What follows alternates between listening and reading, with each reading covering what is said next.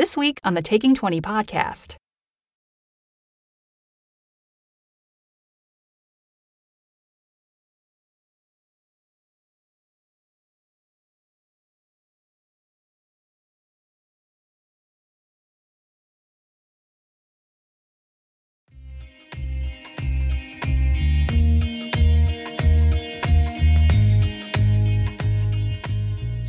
Wherever you are, thank you for listening to the Taking 20 podcast, episode 166, What to Do When Your Adventurers Are Completely Unprepared.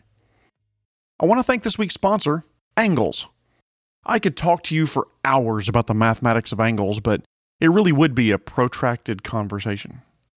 If you haven't already, please consider donating to help keep the podcast alive. I received a very generous donation last week from Tim McKenzie.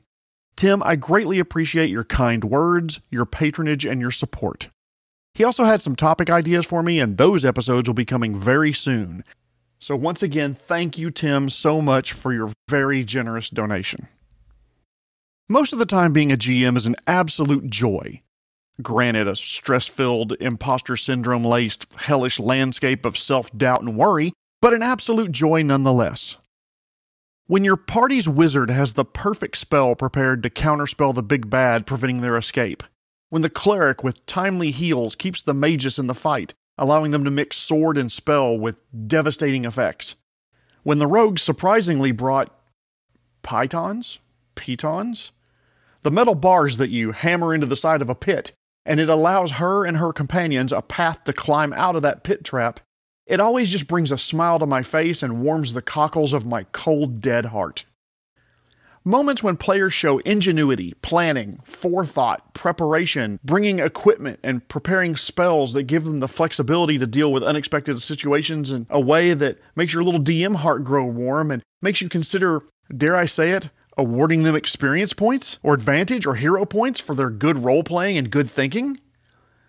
And then there's the opposite, where the characters don't spend any time thinking about what they would need in a winter hellscape. And the female fighter is wearing armor that shows more skin than actual metal to protect against sword blows and zero protection to the elements.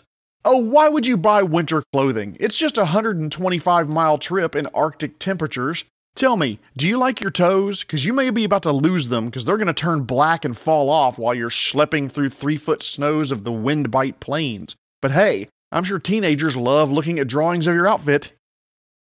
Okay, I'm sorry to go on this rant, but huge props to a subreddit called Reasonable Fantasy, where women are drawn wearing sensible armor that wouldn't funnel any chest strikes between their, sorry for the term, gargantuan tatas straight to the center of their chest. You know, where you don't want to get stabbed. Don't get me wrong, I was a young man when the Earth was still cooling from the asteroid impacts that formed the moon, so I understand the sex appeal of drawing characters that appeal to you, but come on. Can we even be a touch realistic? Some of these women would have back problems by the time they turn 19, and some of the guys are drawn not having a six-pack, but an entire freaking case of abs. Geez, I'm sorry, I went on a little bit of a rant there. I'm feeling a little bit warm. I love players that buy into the story and actually prepare for the difficult life of an adventurer, anticipating that they may need to be ready for likely threats to make it back home. Many of them do, bringing items like chalk or caltrops or a freaking 50 foot of rope even. Those are the players who are more likely to have their character return home, and any character that doesn't prepare adequately but is able to return home because of their allies' preparation should kiss that other character's feet and turn over part of the share of the treasure. But what if you have one of those parties? The parties that aren't the prepare first type. They're the charge! Wait, should I have charged? Doesn't matter, I already did. They don't think about what their characters may need to get out of a certain situation, like traps, inclement weather, or an infinite number of monkeys sitting at typewriters throwing their poop at the party. If your players are like that, how can you handle it from behind the screen? In general, ill-prepared parties come in one of 3 generic flavors: ill-prepared party composition, ill-prepared equipment, and ill-prepared spells and consumables for the day. Each one is slightly different, but they're all variations of not thinking ahead. No matter what, you always have the option of just letting the characters die, or what I term the harsh but fair solution. The party set out to fight the Great Red Dragon Cinderglide, and they have 0 protection from fire and heat damage? Alright. You can always let them charge, get turned into charcoal briquettes, and when the players look at you with a hurt face, you can just ask them, well, what the hell did you expect? You think the 900-year-old adult red dragon is just going to lay down and let you stab them to death? Of course not. You don't get to be 900 years old without a reason, and that reason is that you are an intelligent instrument of fiery death that can level entire towns without setting foot on the ground. You didn't think, and your characters paid the price for it. I also call this, by the way, the "so what did you learn" moment, after it becomes obvious they weren't ready. It comes in a lot of flavors. One of my recent favorites is when a group of adventurers creatively sank a ship in the ocean and realized as it dipped beneath the waves that, oops, all the treasure that they needed was on that ship. Whoops, what'd you learn? Or when another party went to the Elemental Valley where great elementals meet to negotiate treaties, adjudicate differences, and other matters of diplomacy among their 4 empires. The characters charged in thinking they were badasses and realized very quickly that gargantuan elementals can, I believe the term I would use is, tear your faces off and use what's left of your corpse as toilet paper. So, what'd you learn? If you don't know about a place, how about you ask somebody before you go? Another option, if the party shows up ill-prepared, is to let them make modifications immediately. Your character would know that they would need water in the bone-dry steppes, so yes, even though it's not on your character sheet, you have a water skin full of clean water. Write that down. Your character would know you need water in a desert. Similarly, you're a rogue. You know your character would need thieves' tools. Add it to your character sheet, deduct 1 gold, and let's move on. This is the nice DM option that keeps a player mistake from destroying the campaign, or maybe causing hurt feelings around the table. By the way, this is the option I always take with new players. If someone is brand new to a gaming system or new to tabletop RPGs in general, with very rare exceptions, I give them the benefit of the doubt and retcon the situation to say, yes, you brought arrows with your bow. You're new, you didn't know, it's fine. The party showed up, oops, all fighters. No problem. Most of you are new. Hey, who wants to switch classes? No problem. I might even rule that way a second time, but I have to admit after that, I'll start insisting that they think about what they need and ask questions before the adventure begins. You know, to use an analogy, I give them a fish the first couple of times, but I try to teach them to fish along the way. In general, I tend to overhint about the future in my campaigns.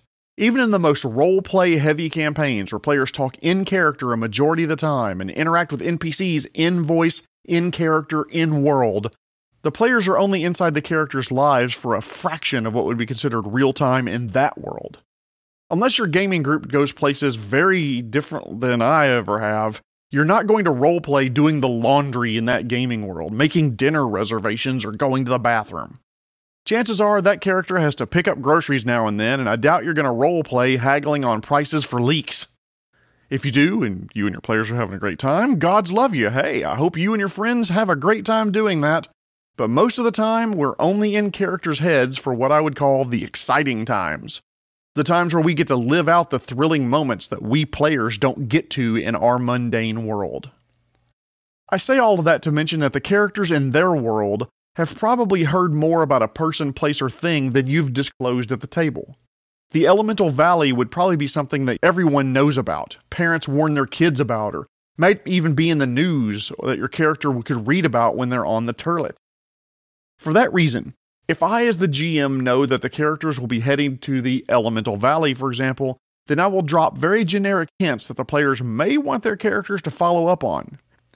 Your Nan used to tell you that when the Elemental Valley is occupied, it spells disaster for any who intrude upon that sacred ground. Or travelers reported storms and what sounded like explosions coming from the Elemental Valley, and clouds overhead seemed choked with ash and flashes of red. So DMs, consider giving your players hints about what's to come to hopefully reduce the chance that they'll be caught unprepared. I've been talking in a lot of generalities, so let's drill down to the types of ill-preparedness. Suppose the party has what I will call an ill-defined party composition. 4 druids, or no casters, or all ranged fighters. No one coordinates what they're playing, and they all show up to your table with characters that occupy a certain niche, like tank or blaster or healer. As I mentioned earlier, you could take the tough but fair approach by making them rough out the adventure, or the nice DM approach and let one or more of them change classes immediately. In this scenario though, before you jump to either of those, take a minute to think about the characters the players brought to the table. Not all party tanks are fighters or champions or soldiers. Clerics and druids actually, especially in Pathfinder 2e, can vary their builds wildly. A cleric of a dwarven god of battle might be given heavy armor proficiency and have a high armor class. A cleric of an elemental lord may have the ability to cast variants of spells like Firebolt or Fireball. A cleric of the goddess of night may be able to hide in darkness very well, and the cleric of a life domain could be the best healer in the game. Even though they're all clerics, that's pretty close to the traditional party dynamic of tank, blaster, flanker, and healer. None of them may be as good as the traditional classes that occupy those roles, but it still could be an interesting party dynamic. Maybe these churches all see the threat posed by the big bad and send their young champions to deal with it. It's like the Avengers, but for representatives of various deities instead of different types of superheroes. In this scenario, by the way, talk to the players. See if they even want to change or if they want to go forth with what they have. If you're an experienced DM who's run numerous games, you may enjoy the challenge of tweaking your adventure to give an unusual composition a fighting chance. Opening up the battle maps to give those 4 rangers a chance to hit creatures with arrows as they close to melee. Or tightening the battle map to let your 4 blaster casters do damage to groups of enemies before they can get close. Or reducing the number of mind-affecting spells and abilities that the baddies have to keep the group of 4 rogues from murdering each other at the behest of the enemies. Speaking of which, I think I need to do an episode on social skills like diplomacy and intimidation, and how they're not freaking mind control. They're You know what? Yeah, more on that in a few weeks. Stay tuned. Back to adjusting your adventure. This is a challenge. It does get easier with time, though. It's generally only possible if you either A, want to spend a ton of time rewriting ahead of time, or what I do, B, adjust creatures and encounters on the fly behind the screen. Maps, yes, that's almost always an ahead of time thing. But if you allow yourself to adjust the creatures behind the screen, then you can more easily find that balance level for the party no matter what composition they show up with. So a party that didn't coordinate ahead of time, by the GM being flexible during the adventure, may not be a big deal at all. One exception to that I'm going to throw in is if the game's built around a healing magic or abilities and the party has none, no cleric, no medic, no one brought a healing potion, it's 4 idiots with swords but no bandages. In this case, if no one wants to switch, you could either A, be extremely free with the healing consumables like potions, medic kits, etc., or you could consider bringing an NPC along on the adventure. The few times I've done this, by the way, the NPC does not help with encounters and doesn't fight. They are traveling along with the PCs to provide a specific service or capability that the party is missing. They can search for traps if they are a rogue, pick locked doors, heal the party during downtime, or something similar that is absolutely critical for the party to have in the adventure, but they're missing. I rarely do this because it introduces complications. What is Dr. Heals-A-Lot doing while the party's off adventuring? Are they back at camp reading a book, 101 Ways to Stitch Up Sword Wounds? Are they baking a cake? Would they really never be discovered by a wandering monster? I would be much more likely to adjust the adventure behind the screen than add an NPC or a DMPC. The party missing a rogue, I'll probably just cut down the number of locked doors, say in half, and maybe reduce the number of traps down to the kind of the minimum I feel like would be necessary. The party's missing a healer, potions will be found in more treasure hoards. That's also the solution I tend to use when parties are ill-prepared when it comes to equipment. If it's absolutely critical that they needed a piece of equipment and don't have it, well, there's a pretty good chance they're going to find a used, rusty, not quite as good as new piece of equipment on a dead adventurer somewhere along the way. Leave it to the party whether they recognize the need for it and take it with them, or forget about it and regret it later. For example, the party's in the bottom of a 50-foot pit with difficult-to-climb walls. I would imagine one of your party members will mention, "Hey, you remember when we found that adventurer's corpse and took their armor but didn't take the climbing hammer and 20 pitons? Pitons? Fuck, I gotta learn how to say that word. I wish we had those about now." In these adventures, unless the players have acknowledged that death of their characters is likely and they don't mind their characters dying due to oversight, consider allowing the characters to succeed even when they're not prepared, but maybe that success comes at a cost. In episode 122, I talked about failing forward, where even if the dice say that the character failed, you could allow them to succeed, but at a steep cost. They're able to climb out of the pit, but had to leave something heavy behind, or dropped one of the treasure bags containing 1,500 gold pieces. As an aside, one of my group would literally rather their characters died than leave 1,500 gold pieces behind in a dungeon. Well, you stayed at the bottom of the pit and starved to death, but at least you died rich. The last type of poor preparation I'm going to talk about are poor spell preparation by prepared spellcasters. If you haven't played a lot of games with traditional D&D Vancian magic systems, they mostly consist of two types of spellcasters: prepared spellcasters like wizards, clerics, and druids, and spontaneous spellcasters like sorcerers, bards, and summoners. The classes vary from game system to game system, but prepared spellcasters have to select their spells to have at the ready ahead of time. They have to study a spell book, pray to their deity, or other method to pick from a list of spells to have them in spell slots to cast when they need them. Spontaneous spellcasters don't have the breadth of spells available to them to cast, but they are more flexible in the way they use them. A wizard preparing spells may have to decide which 2 of the 8 third-level spells they have in their spell book to memorize for the day. If they memorize Fireball and Slow, then those are the 2 spells they have that day. That's it. They can't cast Fear or Water Breathing because they didn't prepare them. The sorcerer, on the other hand, may only know 4 third-level spells instead of the 8 the wizard has, but they can cast any 2 of them throughout the day. Prepared spellcasters have more day-to-day flexibility, while spontaneous spellcasters have more encounter-to-encounter flexibility within a day.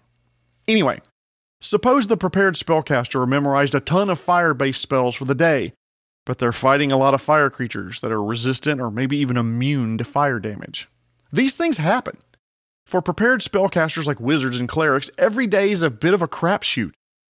After the character wakes up, they make the best guess as to the spells that they'll be needing today.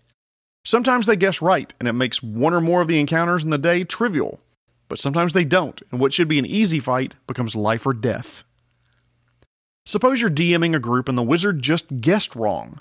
They memorized a bunch of mind-affecting spells and they keep running into mindless undead that are immune to it. What do you do in these situations? Good news, 5e and Pathfinder 2e, the rules have you covered. The bad news is that the rules are very different between the game systems. In 5e, give the characters a long rest. In the Player's Handbook, page 114, it states, quote, "You can change your list of prepared spells when you finish a long rest. Preparing a new list of wizard spells requires time spent studying your spell book and memorizing the incantations and gestures you must make to cast the spell. At least 1 minute per spell level for each spell on your list. Same rule applies to all prepared spellcasters, clerics, druids, and so forth." In Pathfinder 2e, prepared spellcasters must also decide how each of their spell slots will be used in the morning, just like 5e. Unfortunately, though, once those slots are filled during daily preparations, it can't be changed later on. It takes special abilities or feats to be able to change out your spells in the middle of the day. So a prepared spellcaster is much more limited in Pathfinder 2e than they would be in 5e. Now, before you write to me shitting all over Pathfinder 2e, there's some advantages here that Pathfinder 2e has that 5e doesn't. For example, Pathfinder 2e cantrips are automatically heightened, whereas 5e's aren't.